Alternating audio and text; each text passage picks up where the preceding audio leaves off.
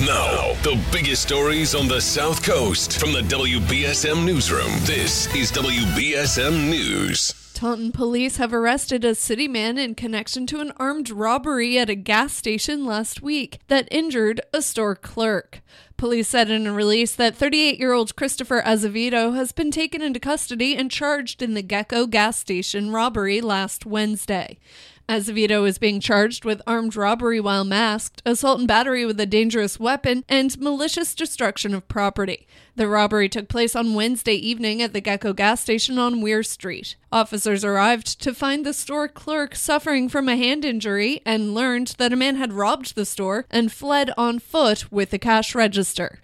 Azevedo was arraigned Monday in Taunton District Court and is being held in jail pending a dangerousness hearing. A Fall River man has been arrested after police said they found him in possession of an unlicensed firearm. Fall River police said officers received a tip on Monday morning that a 23-year-old man named Carson Underwood had threatened someone with a gun. The suspect was spotted walking near South Main and Peckham Streets, but he fled on foot, according to police. The officers giving chase said that while running, Underwood discarded a bag that police later found to contain a 9mm pistol with a 30-round magazine. He was caught and arrested near the Globe Street Car Wash at 950 Broadway. Underwood, who does not have a Massachusetts license to carry, is facing several felony firearms charges. An elderly man and woman have died in a two-vehicle crash in Boston. Police say the crash happened on Soldiers Field Road Monday night, killing an 85-year-old man and an 83-year-old woman from Belmont. 3 people in the other vehicle involved in the crash suffered injuries considered serious but not life-threatening. Police have not yet identified the victims of the crash. A Cape Cod man is facing charges for a homicide in Pennsylvania. Thaddeus McGraw of Chatham allegedly strangled Samantha Jean Rementer to death in front of her young children at her apartment in suburban Philadelphia earlier this month. Prosecutors say McGraw then shot himself. He's recovering from his wounds at a local hospital. Worcester State Representative David LaBeouf has lost his driver's license for 45 days for his recent arrest for operating under the influence. LaBeouf resolved his criminal case last week in Quincy District Court following his April arrest. Police say LaBeouf's blood alcohol level at the time of his arrest was over 0.30, which was around 4 times the legal limit to drive.